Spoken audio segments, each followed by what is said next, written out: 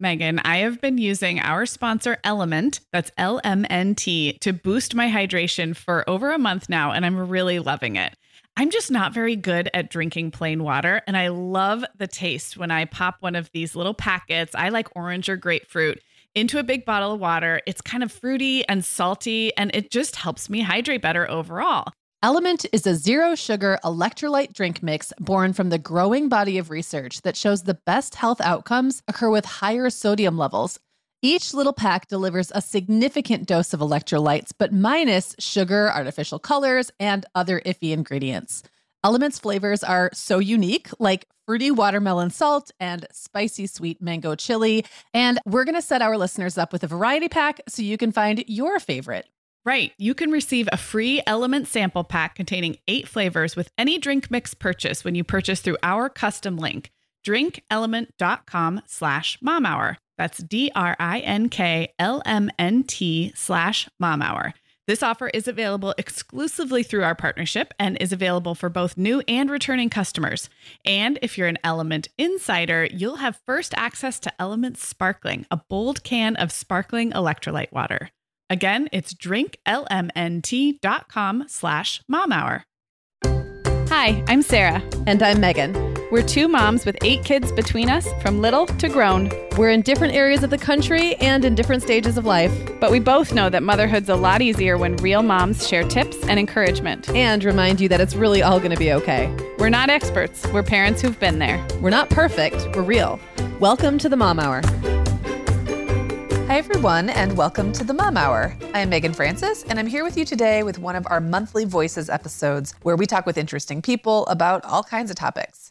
Today's guest is Lindsey Hein. She's a fellow Midwestern mom of boys ages 2, 4, 6, and 8, and she's the host of 2 podcasts, Why Is Everyone Yelling?, which is an interview-based parenting podcast, and I'll Have Another with Lindsey Hein, where she talks to elite athletes like professional runners and Olympians. Because in addition to being really busy raising 4 little boys, Lindsey is also a lifelong runner.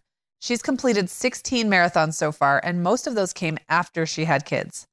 Even when Lindsey isn't training for a marathon, she makes time to run 5 or 6 days a week, and she coaches other runners, sometimes people who started later in life. In the interview, we talk a lot about how to ease in if you think you hate running but would like to enjoy it, as well as how to get past some of those mental blocks that can make it hard to stick to a running plan. We also talk about Lindsey's approach to keeping her kids active and interested in the outdoors, and then we wrap up the episode by diving into her journey after she tested positive for the BRCA2 genetic mutation and decided to have a prophylactic mastectomy when her oldest son was still a baby. Megan, the end of the school year and kickoff to summer is a busy time of the year for families, but we can all eat stress-free and hit our wellness goals with ready-to-eat meals from our sponsor, Factor. Factor's delicious meals are never frozen and can be ready to eat in just 2 minutes. You can pick from a weekly menu of 35 options, including popular choices like Calorie Smart, Protein Plus, and Keto. Plus, they have more than 60 add-ons like breakfast, lunch, snacks, and beverages to keep you fueled all day long. So our team was comparing notes recently on our favorite Factor meals, and Katie loved the herb-crusted chicken with mashed cauliflower and toasted almond green beans. I loved that one too. And get this, so did her little boy, Charlie. She heated it up for lunch one day, and Charlie, who's 3, ate almost all of the green beans. I mean, that's quite an endorsement, right? I was going to say, what a parenting win. And I get it, Charlie. Those green beans are crazy good. And if you really want to treat yourself, they even have meals with filet mignon, shrimp, truffle butter, broccolini, and asparagus. Listeners, head to factormeals.com/momhour50 and use code momhour50 to get 50% off your first box plus 20% off your next box. That's code momhour50 at factormeals.com/momhour50 to get 50% off your first box plus 20% off your next box while your subscription is active. Okay, Megan. Well, over here at the Mom Hour, we are big fans of our sponsor, Our Place. In fact, you, me, and our team member, Katie, were all comparing notes on our favorite product. Katie was telling us that even though she's packing up to move her family to a new house, she cannot put that mini perfect pot from Our Place into the boxes yet because she's using it like every night. Well, as someone who also has a perfect pot, I got mine as part of their mini home cook duo set. I get it. It's nonstick, which is key, but it also has all these handy features like a steam release lid with a built-in strainer and this nice beechwood spoon that nests on the handle in this perfect little peg. Okay, well, I didn't get this pot, but now I want it. That sounds so great. Our Place's cookware is great to cook with, beautiful to look at, and healthier for us as well. All of Our Place's products are made without PFAS, also known as forever chemicals. In addition to their cookware and tableware, Our Place is also making waves with their Wonder Oven, the most stylish all-in-one air fryer and toaster oven. Again, free from the forever chemicals found in many of those air fryers. Listeners, Our Place offers a 100-day trial with free shipping and returns, and we've got a great deal for you. Go to FromOurPlace.com and enter the code MOMHOUR at checkout to receive 10% off site-wide. That's FromOurPlace.com, code MOMHOUR. Hi, Lindsey. So glad to have you on the show. Thank you for having me. I'm so happy to be here. So the first thing I have to point out to everyone is that you have run 16 marathons, and I think, well, at least as of the time you originally reached out, maybe you've squeezed another one in since then.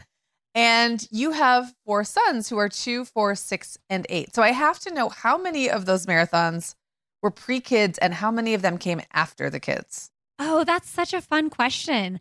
I think probably like 6 before the kids. So most of them have had you've done after you've had small children. So I'm just so curious about this. How are you training? What does training look like for you? And like, how long is that process before a marathon? So it has changed so much over the years. You know, like before we had kids running, you could just do it anytime, like anytime Right. you want. You can go make your runs. So, and I think, you know, having 4 kids, everything has evolved and changed and strategy has changed. There's been years when I've been a stay-at-home mom. There's been years where I've had part-time childcare. This past year, once my big kids went back to school and we weren't virtual anymore, we sent our little 2 to daycare full-time for the first time ever. So this past year, even though I haven't run any marathons, has really been my most flexible year as far as Right. finding time in childcare. And it has been such a huge relief. But yeah, I mean, I think, you know, my husband's a runner too. So we tag team a lot. Like he'll go run at 6 a.m. He'll come back and I'll take a turn. And we run together a lot on the weekends. We'll push the little guys in the stroller and our big guys will either stay home or ride their bikes. It's so nice to be able to just run through the neighborhood and have kids big enough to kind of Right. fend for themselves a little bit. So Right. Yes. At least they can kind of move themselves forward, right? Like they can ambulate in some way. It's nice. yeah, and we'll be like, well, we're going to be doing neighborhood loops, so we'll check in, you know? So yeah, it's changed over the years. And I feel like actually, even though I'm not training for a marathon right now, and I haven't done one since the last marathon I did was the New York City Marathon, November 2019, kind of right before, a few months before everything shut down. Yeah. So, Wow. Okay. when it's time, when I find myself getting motivated to want to train again, I should be in a pretty healthy space, balance wise with work and childcare. Wow. Okay. So what does like a running life look like for you?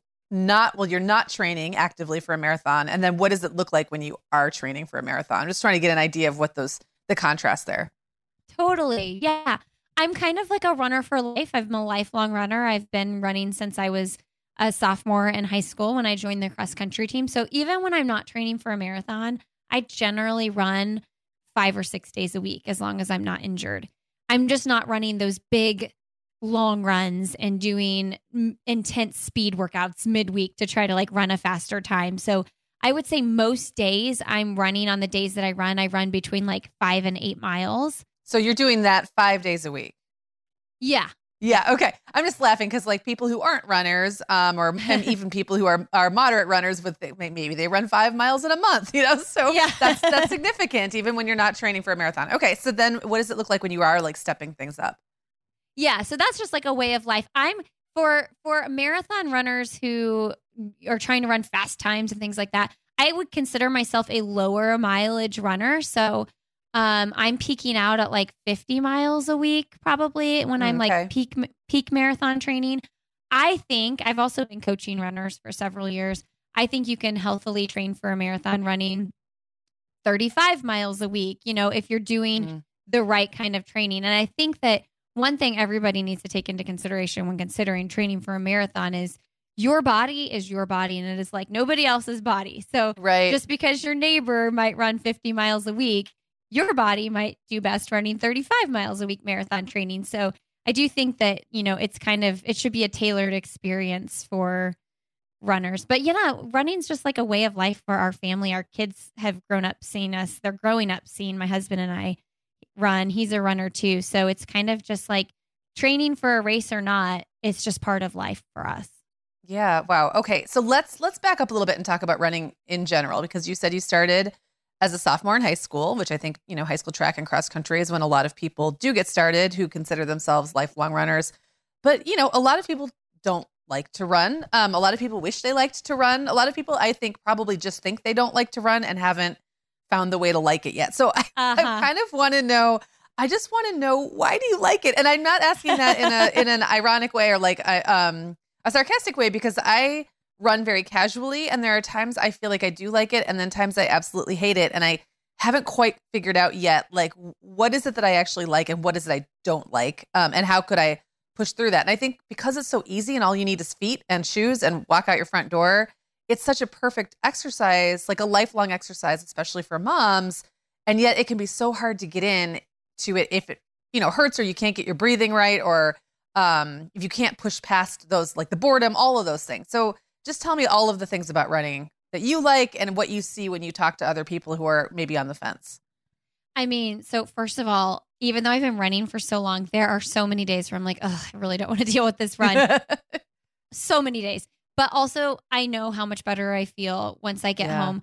I always feel like people who don't like to, there are people who probably just never will like to run, and that's totally fine. My biggest message to the world is like, just move your body and do it in a way that you enjoy it, right? Like most of us should and probably have the time to move our bodies for like 30 minutes a day. And it doesn't have to be running. I mean, that is what I just know physically and mentally, we are going to be a happier culture and people if we can get out and move our bodies. And for some people it's running, for some people it's not. But I always say the first mile is the hardest. And I think that's why a lot of people never get to that place where they're like, I actually enjoy this, because you have to work up to the place where you can run more than a mile so that your body can get warmed up. And, for me, I usually start getting into the groove of a run at like miles 3 and 4, which, oh man, and that's like so hard to even think about getting to when you win the first 3, or it's like such a slog, right? Yeah. Yes. I'll also say, like, don't put pressure on yourself to run fast or do anything like that, especially if it's someone new to running. Like, go out and walk for 10 minutes and then say, I'm going to run for 1 minute. I'm going to walk for a minute. I'm going to run for a minute. And I think when you slowly incorporate run intervals into your walks, you can slowly build up into a place where you can run for 10 minutes without stopping, and then build from there. And you'll get to a place where once you get that warm up in, you feel better. I mean, it's kind of a time thing as a parent too, right? Like, say you only have 30 minutes and you're like, I don't want to waste 10 of that walking if my goal is to get a run in. But to just walk out the door and start running can feel like a shock to your body. So I do recommend like walk and then briskly walk and then kind of start jogging and ease into it. That is always super helpful. I love that advice. And I also like that, you're saying like do the intervals, because I think it's the idea, even if you're running really slow, the idea of running without stopping for some extended period of time can sound just dreadful. Very daunting. Yes. Yeah. Okay. So I think that you're also right that like moms want to make the most of their workouts. Yes. You want to we want to maximize all of our time always, but maybe a way of maximizing over time is to actually ease in, which sounds counterintuitive, but actually isn't with anything really. Cause I mean, going too hard is a great way to injure yourself and then be sidelined. Totally. And that's always such a big bummer, especially when you've like worked up to a certain place you wanted to be in and then you find yourself injured. It's so discouraging. Yeah. Well, you mentioned that that for the last, your last marathon was right before the pandemic hit, and that you obviously haven't done one since. I did understand that people were doing, like virtual races. Is that something that you got into, or was it just not the same for you? No, I did a few virtual races like right at the beginning. One of my fellow running podcasters that I'm friends with, he he put on some virtual races. And so my husband and I both did his races. We did like a neighborhood loop. It's 1.2 miles. So he did a 5K, a 10K, and a half. And then he did a full. My husband did the full. I did not. I was like, I think I'm going to cap out at the half for the virtual races. Mostly also though, because I didn't want to find myself injured because, like during the pandemic, running was like my saving grace as far as my sanity goes. So the last thing I wanted to do was like try to ramp up to run a virtual marathon just to find myself injured. So we did those and they were actually really fun. It was a really fun way to connect with people also doing them online and things like that. But I'm trying to think. I don't think we've gone to any in-person races since then. I mean, they're opening. There's tons of races. They are opening out there back up. now. Okay. So with virtual, like, how did it work? So everyone was kind of doing their own thing at home, and then you were like logging your time. Like, how did that look? Yeah, you just like sign up, and basically, a lot of runners use a platform called Strava, and it's like a social media platform kind of for runners and athletes, and you just kind of log it on there. And it's pretty much the honor system, and you're just like, this is what I ran, Like, I'm the best. Suddenly my time got so good. Yes. Yeah. But it's still like, it's just fun you're sharing it online and stuff like that. So there's some camaraderie there. It's just like any online community. There's a really robust running community online. So it's kind of fun to share in those moments with your fellow runners. So, you also coach runners virtually. Were you always coaching runners virtually, like before the pandemic, or has that have been more of a pandemic thing? No, I coach very few runners. I keep it really small because my main thing I do is podcasting, but I love coaching and people ask me questions all the time. So gosh, it's been so long. It's 2012 is when I started coaching runners. I went and got certified, RRCA certified. And I just started doing like, a few people at a time. And at points I built up to maybe having like 20 athletes, but now I literally keep it to like 5 or 6 really intentionally so that I can give those people the attention that they need. But I love coaching people who are training for their first marathon, or maybe they want to get a Boston qualifier in, things like that. And I think, there are so many amazing training plans out there and people can use those, but you really have to listen to your body and understand that there might not be a one-size-fits-all training plan for you. And so that's where I think coaching kind of can come into place and make sense for people. And honestly, some people need to be coached for like 3 months and then they can kind of get into the groove and figure things out. And a lot of people I find just really like the accountability of a coach and not have to do the work and think about what do I need to do to get to this goal time.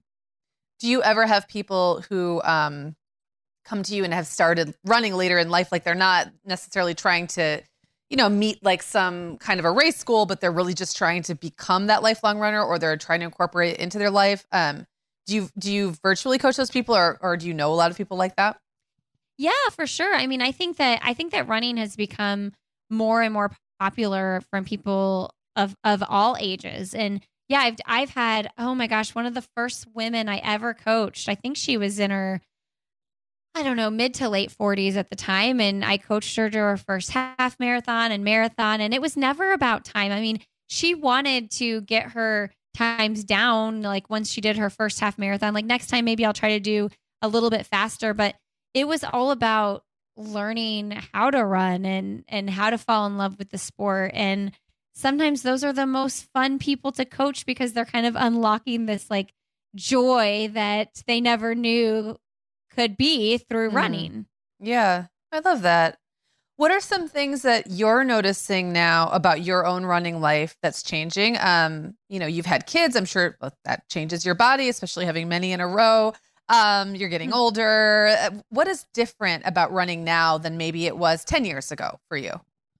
Well, I definitely have to be more careful about injury now, for sure. Like the older you get, I think that's just like, everybody should be a little bit more cognizant of that. But I actually ran my fastest marathon in between my 3rd and 4th babies.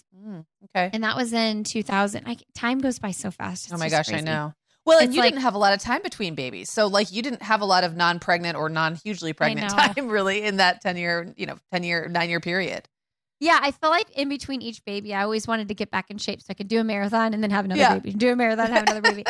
And so I like that one was in 2017 and I was one year postpartum pretty much exactly. Okay. And then I literally got pregnant the next month. Wow. And so now my youngest is 2.5. And I'm like, now I feel like I haven't rushed back into it because I'm like, I'm done having babies, but now I have this age thing on my side. And so it's kind of like, it's like, it's probably time if I want to like try to train for a fast marathon again. But I've also been enjoying the like, I know it sounds crazy to say the slowdown because my kids are still young and there's 4 of them. But there's something about not having babies anymore that is just really nice. Well, and your oldest now is kind of in those gravy. Actually, the older two are like in those gravy years, and that's like a golden age, and they can be helpful. And the little ones, you got 4 little boys. I had that same, not exactly the same age, break it down, but very similar. And like they were just a pack of, a little pack for so long, and it was really a fun time in those age ranges. Yeah, my big boys, like they free range the neighborhood and run around a lot. And like a lot of times they're gone for hours at a time with their buddies. So, like on the weekends, sometimes they'll be out playing with their friends for like 5 hours. And sometimes it's just the 2 little ones. So it's a lot more manageable. I will say though, and you probably have experienced plenty of this, the fighting is what gets me with the kids. Yeah. It's like, oh my gosh, for the love, please stop fighting. Yes. I have to put myself in timeout often. I did. They don't do it as much. Now it's just like verbal sparring with the occasional punch on the arm or something, but they're not, nearly as like wild as they used to be. But I used to often have to just say, I don't know if anyone's hurting anybody. Is anyone hurting? No. Okay. I'm just going to leave the room because it was fighting, but they weren't really mad. It was just so much physical. Yes. So physical. So I totally know that can be pretty overwhelming. And, Sarah and I just did an episode not too long ago where we talked about like the numbing, like the mom numbness where you don't even hear what's happening around you anymore. And you just go into this happy place zone where you're just kind of unaware. And I think I spent about, 10 years in that place. So I get you. Okay. Well, let's talk a little bit about your podcast because, you've got 2 and we'll talk about your parenting podcast in a little bit. But since we're in the running track right now, let's talk about your running podcast, which is called I'll Have Another with Lindsey, Hein. And you really interview some big names and people who, maybe I wouldn't know who they are, but if you're in that world, you know who they are. So tell us about that show a little bit. And maybe are there any favorite interviews you've done or like really standout episodes? Yeah, for sure. Yeah, I started that podcast in 2016. Isn't that crazy? Like how I already said how fast time goes, but I'm like, how did I just get to 5 years? This is insane. I also feel like podcast time goes by like even on a different, it's like its own time clock or something or calendar. So yeah. Okay, go ahead. For sure. Yeah, you guys were probably the same way, maybe not, but like I just couldn't find a podcast about running and life and motherhood and like all those things together that I enjoyed listening to. So I was like, I'm going to just start interviewing runners. And it was very, very basic at the beginning. I had no idea what I was doing. My audio was terrible, but I just kind of made it up as I went. And I remember getting my first actual pro runner on the show. I think it was like episode 7 or something like that. And that was such a huge deal to me. Because when I started the show, I thought, I'm just going to interview friends that also run, right?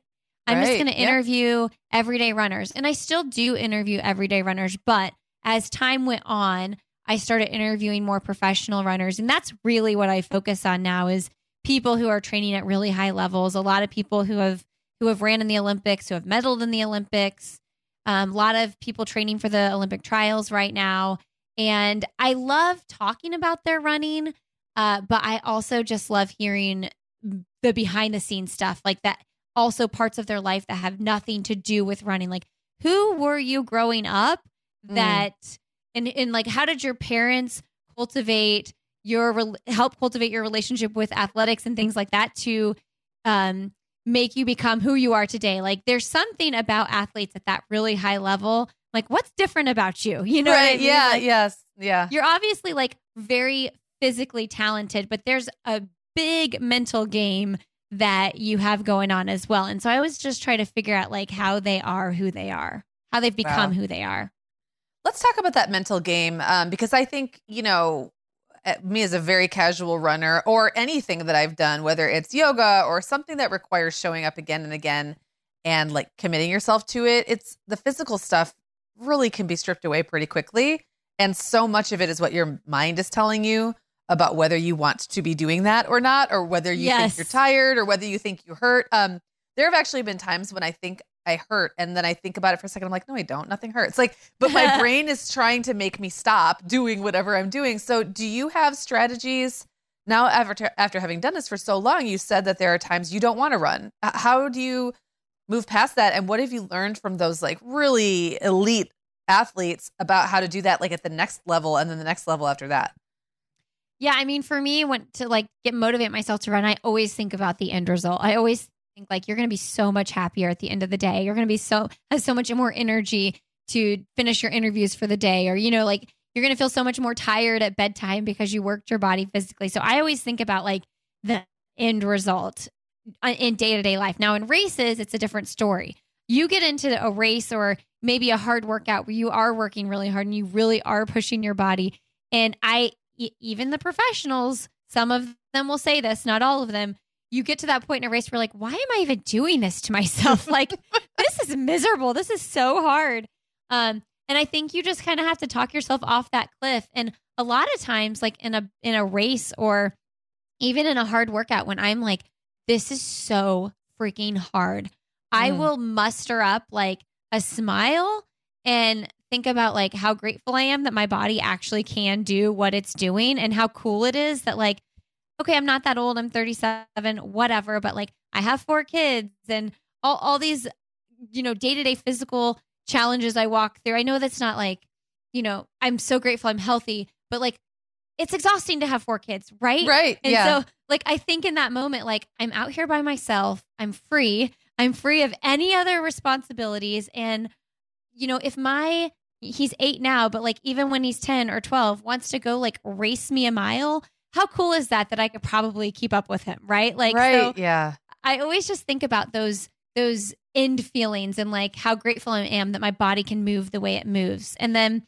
as far as the pros go, man, I mean, they are just at a whole nother level. I mean, that, when you're running professionally and that is your job, that is what you're paid to do, you sure as heck better have your mental game in check. And a lot of these people are working with sports psychologists and it's so routine for them. Wow. But I do think, based on conversations I've had with them, they really have to work on that mental game to stay sharp. Yeah, I can imagine. It's like, I love what you're saying about like thinking of the end result, because the minute you let yourself get stuck in like the what you feel right this minute and spiral there, no matter, it really doesn't matter what you're doing. You could be doing the dishes. I mean, like you can talk yourself out. You could talk yourself out of anything if you can't get through like how I feel right this minute. And it is that endurance. And I think with practice, you start to, it's like it's like a muscle that you flex. Like you really see how what I did it yesterday. I didn't want to, but I finished it. It felt really good. Now I'm a little bit better, or I can go a little longer. And like, once you build and keep building that foundation, it becomes easier. But at the beginning, like, or even I guess if you've had a setback or you're maybe trying to level up or just having a bad day, getting stuck in that moment is really, that's can be like the death knell for anything. Right. Yeah. And I remember my cross country coach, one of them in high school, he would always talk about consistency, and it's so true to this day. And I tell people this who are like just wanting to get started with working out, whether it's running or like I was saying earlier, like any physical exercise on a regular basis, consistency is king. Like there's no point to go out and run or do whatever for just 1 hour and then drop it for 10 days. Like I would much rather someone do 15 minutes daily, because once you get into a routine, like anything else in life, then it's going to feel like this is just part of my life. This is what I do with my life. And so that's what I always say. Consistency is king. It's not like, it's like brushing your teeth. You don't think about it. You don't ask yourself, am I going to brush my teeth today? I don't feel like brushing my teeth today. Right. You just get up and do it. I also am all for the rest days. Like I relish in a rest day. Like if I say I'm going to run 5 or 6 days a week and I am like Sunday, I'm not doing anything. Yeah, sure. I'll get up and like move around and mess with my kids and go for a walk with my kids or whatever. But like, I am fully embracing not running that day and enjoying that moment. And not feeling guilty or like you're missing something. Yeah, I love that. Yeah. We are welcoming back Vionic as a sponsor today. And Sarah, I will be honest, I was sorting through my warmer weather wardrobe the other day, and it could seriously use a refresh. But you know what's good to go? My shoes. I've got a great selection to choose from thanks to the Vionic Vitals collection. And lately, the pair I keep putting on again and again is the Uptown Loafer. I have 2 pairs, one in sand suede and the other in camel leather, but please don't make me pick a favorite. Oh, I won't. I'll let you keep both. That's so funny, Megan, because I was a little jealous of your Uptown loafers. I was the last one on our team to get a pair, but I just did. I also got mine in the sand suede, and I think I've worn them like 4 times this week. They really finish off a cute spring outfit. The Vionic Vitals collection has the best essential styles for everyday wear to get you ready for spring. And no matter what shoes you choose, you'll be on the go in comfort because every single pair of Vionic shoes delivers their trademark VioMotion technology for a difference you can feel. Vionic sandals, sneakers, and flats all offer incredible support, stability, and cushioning, and every pair comes with a 30-day risk-free trial, so it's easy to try them out. Use code TheMomHour15 at checkout for 15% off your entire order at VionicShoes.com when you log into your account. That's a one-time use only. Vionic Shoes. Wearable well-being for your feet. Sarah, our sponsor, Hiya Health, makes a kid's daily multivitamin that parents can feel great about giving their kids because they have no added sugars or dyes. And our kids who have tried Hiya vitamins have loved them, which is important, right? Because what good is a bottle of vitamins that your kid won't take? Hiya was founded by 2 dads who didn't like the ingredients label on some of the popular children's vitamins they were seeing on store shelves, so they got to work developing a formula that would help fill the most common nutrient gaps in modern kids' diets. Hiya's Chewable Kids Vitamin is made with a blend of 12 organic fruits and vegetables and then supercharged with 15 essential vitamins and minerals. They're also vegan, dairy-free, allergy-free, gelatin-free, and nut-free. Hiya manufactures their vitamins right here in the USA with globally sourced ingredients, and then they ship their chewable vitamins directly to your door on a pediatrician recommended schedule. We've worked out a special deal with Hiya for their best-selling children's vitamin. You're going to get 50% off your first order. To claim this deal, go to hiyahealth.com/momhour. This deal is not available on their regular website. Go to hiyahealth.com/momhour and get your kids the full body nourishment they need to grow into healthy adults. Okay, I'm back with Lindsey Hein. And Lindsey, we just talked about your show, I'll Have Another with Lindsey Hein. And we talked a lot about running and the marathons that you've run and hopefully will run in the future. But let's dig into some more of just like the mom life stuff that I know anyone out there with a bunch, like with a big bunch of boys in their house will understand where you are. So you've got boys ages 2, 4, 6, and 8. What is your life like right now? Well, this is kind of crazy. We're getting ready to move actually to North Carolina from Indiana. So it's kind of crazy right now. Yeah. Like so crazy. My kids are in kindergarten and 2nd grade, and this is their last week of school. And so we're also transitioning, like, since we're moving, the little boys are done with daycare. So now I have a babysitter in my house a couple days a week. But yeah, like Monday through Friday, it's just get up, get everybody to school, get them on their way, work, run, of course. Yeah. We've talked about that a million times. I always say, like, make an hour for that into my day because I'm so much more productive with work when I do it. And then just every day, it's nothing glamorous, nothing exciting. Like, get them from school, go to soccer, make dinner, get everybody in bed. I mean, it's pretty routine. And start it all the next day. Yeah. Yeah. And we live in this is a pretty special neighborhood we live in that I'm pretty sad to leave, where we have a good amount of really close neighborhood friends that my kids can run around and play with. Like I was talking about earlier, and I'm pretty free rangey as far as my parenting goes. Like, I let my kids kind of run around quite a bit. And so that's a really fun part of our neighborhood and our life. But yeah, it's pretty basic and nothing super glamorous.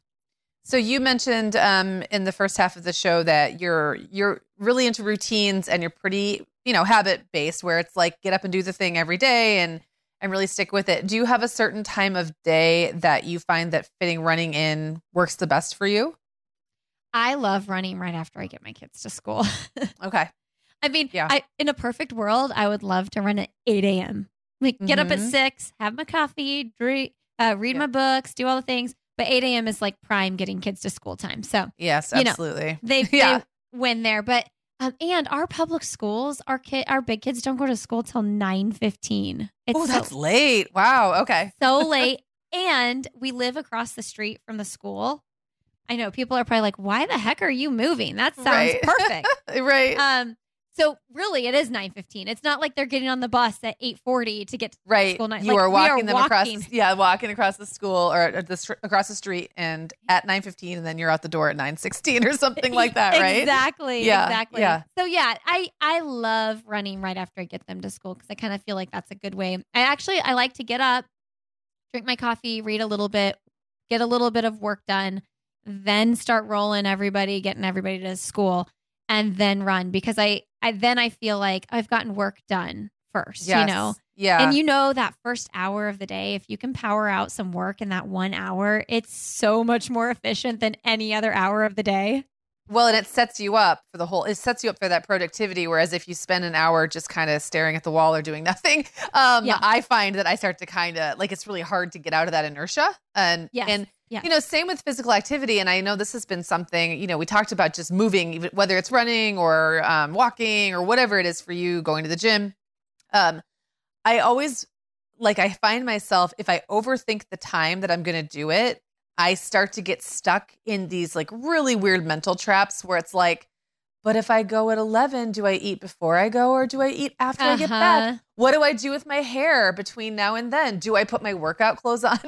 It's like I just give myself too many options and then it becomes mental clutter. So I really even though sometimes I resist it, it is so effective just to get stuff out of the way as soon as you can. Well, I know. And I'm having that debate right now because after this interview, I'm going to go for a run because I had another one at 9. So I didn't have the time, after drop off.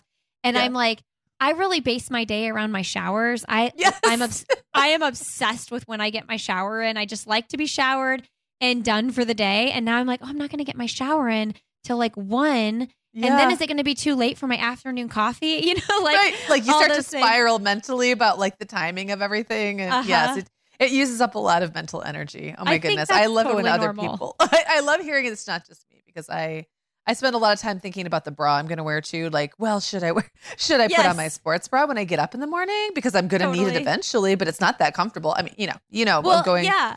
And then if I don't shower till 2, is it worth even putting makeup on for the day? But I feel better if I put makeup on. Yes, absolutely. Well, that's part of the reason I'm an audio podcaster. And I prefer to not do much video because then I don't have to worry about my makeup unless I have a good reason. So totally. I love it. Well, let's talk about your parenting podcast. So this was something that kind of came from, it's called Why Is Everyone Yelling, which I think is such a great name. But it came from you have already, you having I'll Have Another with Lindsey Hein, where you were really interviewing professional runners and then maybe talking about parenting a little bit. Was it just that you couldn't delve enough into the parenting topics on that show and you wanted to talk about it more? Yes, for sure. Because as I'll Have Another evolved, it became very clear to me, this is a running podcast. My core listenership, those people are coming to hear about the running stuff. Now, I definitely parlay my motherhood into it here and there. And especially if I'm interviewing another mom who is a runner, I recently had an interview with a woman who is a professional ultra runner, but she's also a full-time physical therapist and she has 3 kids. So that kind of interview, we're talking about mom stuff a lot more. Right. Yeah. But for the most part, I do focus on the running there. And so long story short, I started a podcast network called Sandy Boy Productions. And with a couple of my girlfriends, we started this podcast called the Illuminate Podcast. And we were just bringing on stories of people doing really good, inspiring work in the world, a lot of nonprofit founders and things like that. But I found myself steering towards wanting to interview people on parenting related things. And I got into positive parenting interviews and things like that. And so as time went on, I just had more and more questions that I wanted answered about my own parenting. And actually, the girl who works for me, Emma, she kept encouraging me. She's my assistant, to start a parenting podcast. And I know how much work goes into starting a podcast. Like, right. It's a lot. There's so many factors. And I finally just actually last September took the steps to make it happen. And so, yeah, it's called Why Is Everyone Yelling? And the whole idea of that podcast is I'm interviewing people that know a lot more about the topics that I'm interviewing them on, and hopefully helping. I always say in the intro, like, my goal is that you listen to this episode and you can walk with either something small that you can use in your everyday life, or maybe it's something life-changing in your entire, parenting life that can help you in the grand scheme of things. And some are more serious, some are more lighthearted. I actually just got off an interview before this talking about alcohol for that podcast. And man, that's kind of a deep one, because I feel like that's a topic it's hard to talk about. But we have this whole like mom wine culture thing going on. So my guest is someone who has made the choice to be alcohol free, and she's 8 months alcohol free. So that was a super interesting one. I'm really excited to get it out. Yeah, that is a huge topic right now. And in the Mom Hour, we've done some content around that, and it's something that we hear a lot about from listeners. And it gets tricky. It's like tricky. It's tricky because everyone wants to kind of be able to be fun and hang out and like be, but it becomes these tropes that are just associated with like alcohol and stress relief. And it's a tricky one. I'll look forward to listening to that episode too. Yeah, it's hard. Yeah. Okay, so it sounds like you're having a lot of fun with that. I love that you referred to yourself as kind of a free range parent too. Yeah. I was definitely that way when my kids were younger in particular. And I know that can even be kind of a sticky parenting topic. And it's interesting how opinionated people can be on one side or the other. And I always kind of looked at it as, well, this is just how I do things. Like, you don't have to do things this way. But it's funny how things that can seem so normal and just every day for you can actually be things that other people are debating about. And that's a place to be in the internet world, right? Where it's like all parenting topics can be tricky if someone out there cares enough to make it that way. So that's something. Yeah.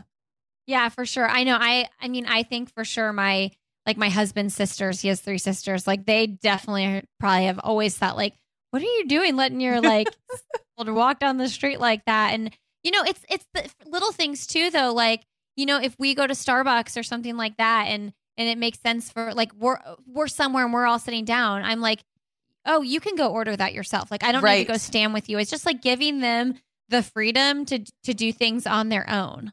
Yeah. And then they learn, that was definitely something with my boys that I really wanted to instill in them pretty early on, is to be able to advocate for themselves and to talk to adults and like to talk to people that weren't mom and dad, because I thought, well, there's just too many of you. Like, I can't be the one who's always negotiating every purchase with you. And like, you're going to have to learn how to hand a guy $5 and get your change back and say please and thank you and look him in the eye and like all those things. And I feel like those things are just best learned through experience, and the younger, the better, in my opinion. So that was definitely a big part of life with my boys when they were younger. And I think they're pretty confident now, which I like. And Clara too. It was just, she came along a little later, but I like that. I like knowing that they can all do that. They can go ask for what they need or navigate an unfamiliar situation and not be freaked out by it.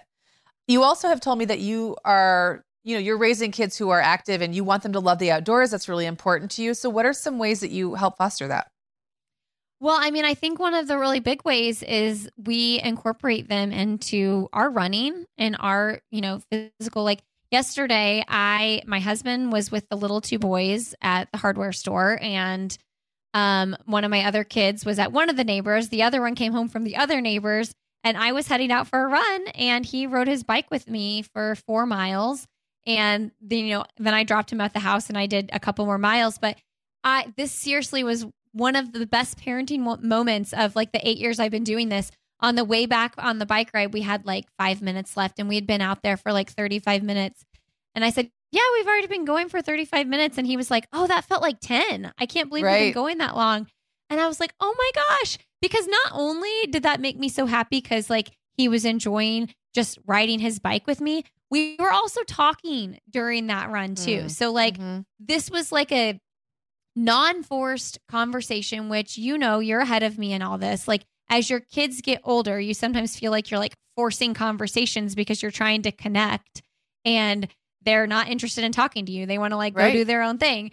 And so I just feel like when you incorporate that physical activity into your conversation, so he's paying attention to riding his bike and looking around, you can like really slip in some really meaningful conversations that probably wouldn't have happened if you were just like sitting at the table together. I mean, good conversations happen there too. It's just different. It is different. And it's more honest in a way, I think, when it just comes up naturally like that, when you're just together and no one's like, you're not staring at them and asking them leading questions where you're hoping to get an answer, and they feel more natural and more comfortable, and it just comes out. And those are great moments. And, you know, I do think it's those casual, relaxed one-on-one moments where you can have those experiences. And that's so great. And it does happen again and again, and it'll keep happening when they're older. And I have a feeling you're going to find that shared activity is going to open up a lot of opportunities with your kids when they're teenagers. That's definitely what I have found. Yeah. And also like this goes back to that alcohol conversations I was just having with my other guests on why is everyone yelling? It's like so many times you think you're at a concert or you're at an event and you think like something like alcohol is making that experience fun. Like, oh, I'm going to have a couple beers. But what you really figure out is it's the experience and the people that are making it fun. So it's like, you know, going out and doing those things with your kids, like it's that experience. And also like the physical moving of the body, I just think brings up more creative conversations that like wouldn't have happened otherwise. So I just really try to focus on that. And I also feel like when we're out in those moments, my kids just come up with stuff that I'm like, I don't think that he would have brought that up to me, you know, had we not been out doing this. So yeah, for sure. And we go hiking and things like that. And just, you know, one of the things throughout this parenting podcast I've learned is I've really been paying attention to outside time. And through the pandemic, like we focus so much. I know you're in Michigan, I'm in Indiana. So like, it's hard to get outside when it's cold out. So we made like goals for ourselves to like get out a certain time, hours of the day. And I also think that that's just like huge in connecting with them, even if we're not running or whatever, just like being physically outside is such a game changer. And even on those cold winter days, and yes, I definitely agree. It's hard. It's especially hard to convince the kids to like go out after a certain age. But you just feel good when you've done that, even if you had to bundle up and even if it was cold and kind of miserable when you did it, you just have that feeling when you get back inside of like that good tired feeling. And sleep, like you mentioned earlier, like you sleep better, the stress levels are lower. It really is just so good for you, and it's good for you. And I have to remind myself of this sometimes that it's just as good for you in January as it is in June. It just feels a little bit different when you're doing it. Just got to bundle up. It's a lot more work. Exactly. Well, let's end by talking about this experience that you had that I'm fascinated by in your 20s. And I think you just had your oldest son at this point. But you found out that you were positive for the BRCA2 gene mutation, which I don't know the statistics around it, but that's a pretty high chance you will eventually develop breast cancer if you have that mutation. Is that correct? So tell us that whole story. Like, why did you get genetic testing done? And were you expecting that would be the result? And then what you decided to do about it? Yeah. So it is like 86% chance lifetime risk. So it's really high. I got the testing done because my grandmother, she had breast cancer in her 40s, and then she was actually diagnosed stage 4 and survived. And it was not like super expected that she would. And she went on to live like, 25 more years. And she ended up getting ovarian cancer, and she ended up passing away from that. But when she was diagnosed with ovarian cancer, that's when she got the BRCA test. And it's such a sad thing because had she got the BRCA test 5 years prior to, that diagnosis, she could have had a hysterectomy but still been here with us today. Yeah. But so then, so when you have a parent that has the mutation, you are a 50% chance of inheriting it. So, my mom and all of her siblings got tested, and 2 of 3 of them had the mutation. So since my mom is positive, my sisters and I have 2 sisters, we all got tested. And so, my mom, when she found out, she was like 49. And so, wow.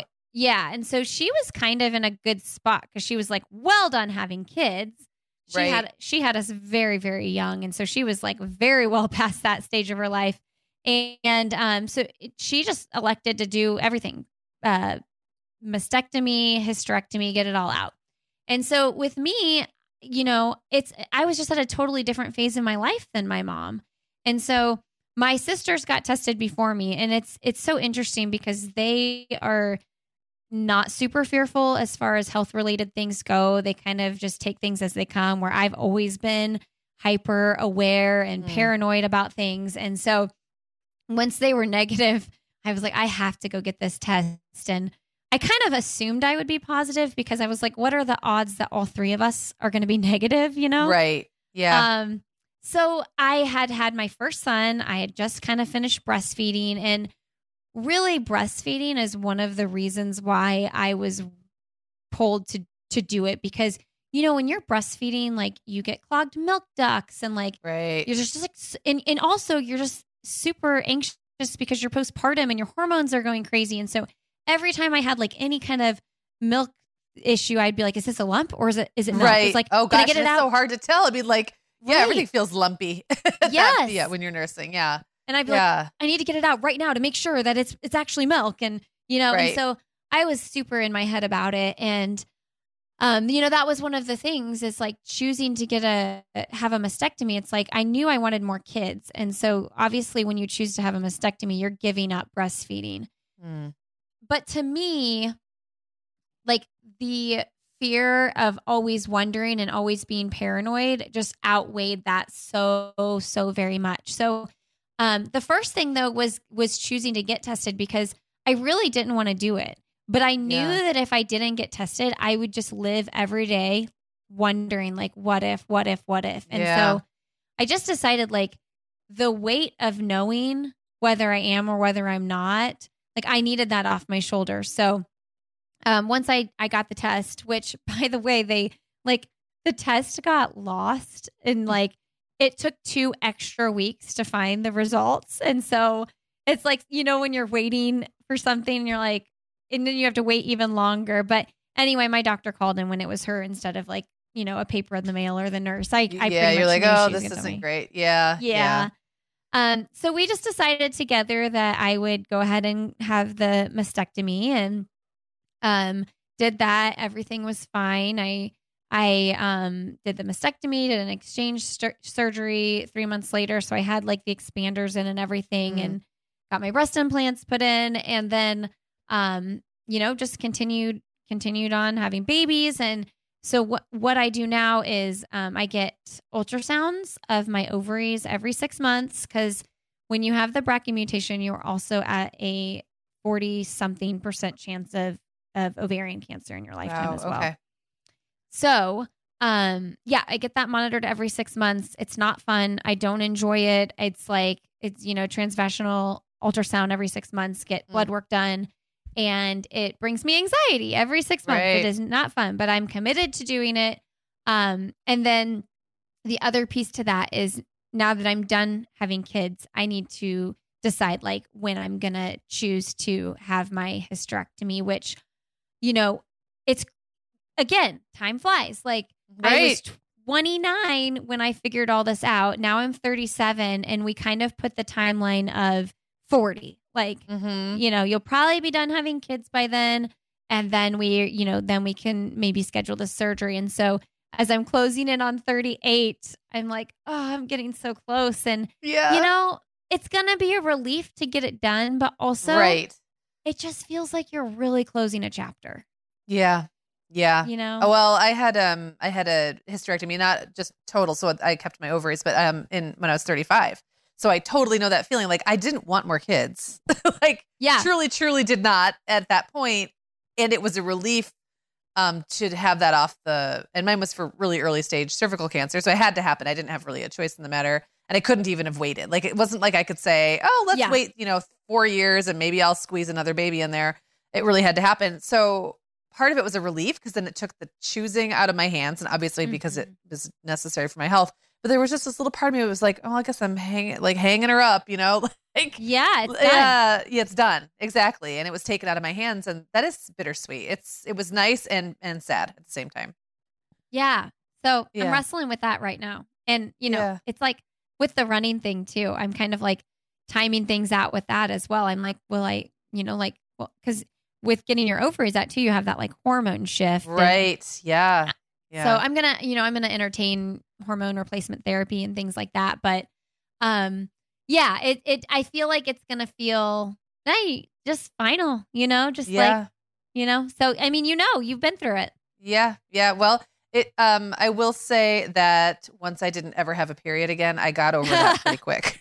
So sometimes I think back and I'm like, I haven't had a period in 8 years and I do not miss it. So there is some good sides, and it definitely does simplify something. So yeah, but I'm really going to be curious what the hormone therapy is like for you and all that. And I'll have to check in with you and find out, because I know we've actually also got some listeners who are, who've dealt with both mastectomy and hysterectomy, and I'm sure that they will be curious as well. So we'll have to have them check. I'm sure you'll be talking about it on your socials and all that as well. So definitely check out the show notes and find just where to get updates on Lindsey's life as she goes through all this. And gosh, Lindsey, that's just a lot going on. Is there anything else coming up that is, not surgical, but that maybe listeners might want to hear about or follow over on your channels?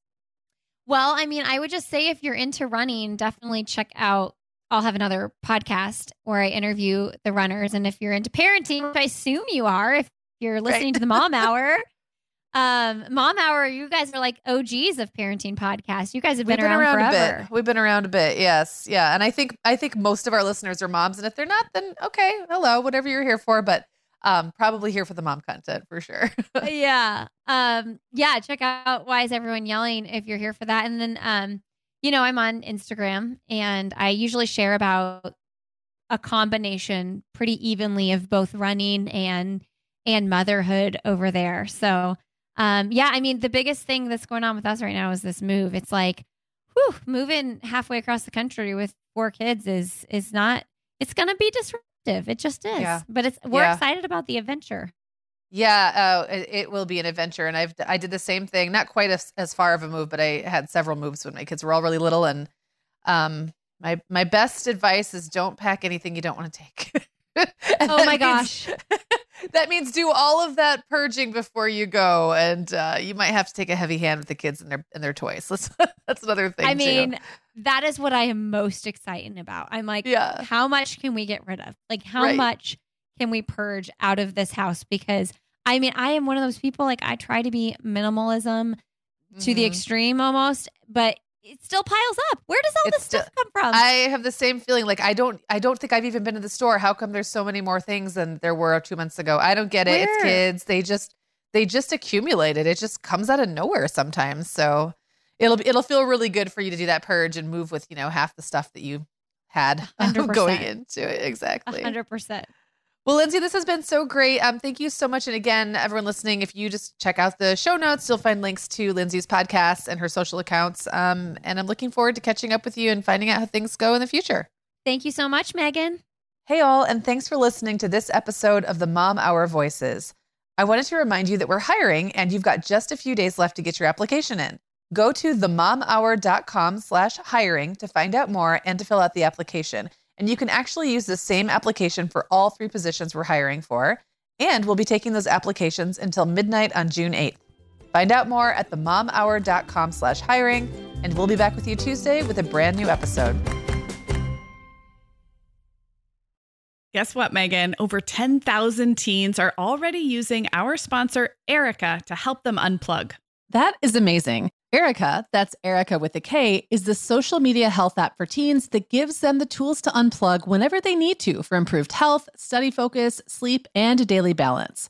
It's so cool how this works to hide distracting apps from your phone at the touch of a button, keeping them out of sight and out of mind without deleting your data. Yeah, teens really get that social media comes with risks, including addiction, and Erica helps them build healthy habits and self-regulation that will benefit them their whole lives. Tell your teens about Erica and save 20% on the Erica family plan with promo code TheMomHour. Go to erica.app and search for plans. That's Erica with a K, ERIKA.app, and use code TheMomHour to save 20%. Sarah, I have been having just the best time making my new podcast, The Teas Made. I launched back in November, and so far I've covered topics like staying warm on cold winter walks, nurturing creativity, how to be a great host, and even Nordic secrets to loving winter. Well, I am fan number one of The Teas Made. It's got such a cozy vibe, and it seems like you've really hit your stride in covering topics like wellness, self-care, comforting rituals and routines, and home and family life. Just look for The Teas Made with Megan Francis wherever you get your podcasts, or head to theteasmade.com to find all the episodes.